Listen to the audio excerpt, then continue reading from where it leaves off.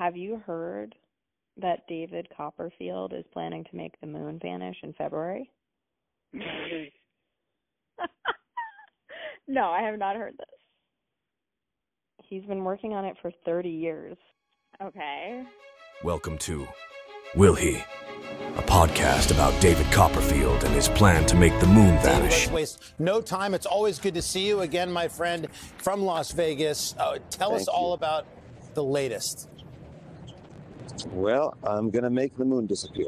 Hey, what? Let's say that 30 one more years. time. I'm going to make the moon I disappear. thought you said the moon. Please don't, David.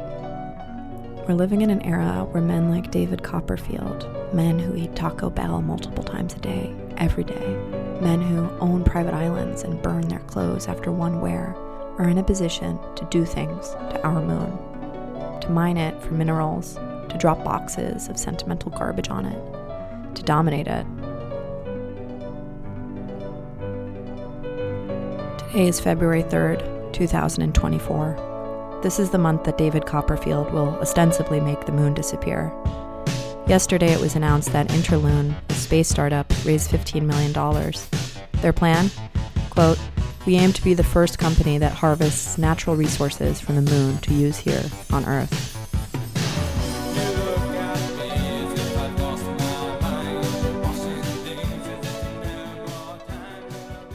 The moon's light is a reflection of the sun. It's a mirror. It's a metaphor. The moon is a craggy, desolate void that we project onto.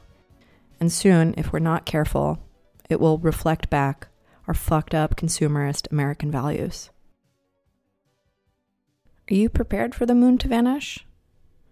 Join us for this really weird countdown. And email me at will.he.vegas@gmail.com. Send all your moon thoughts, magic thoughts, whatever, hate mail, I don't care. Ideally as a voice memo, so I can use it. will.he.vegas@gmail.com. Will He?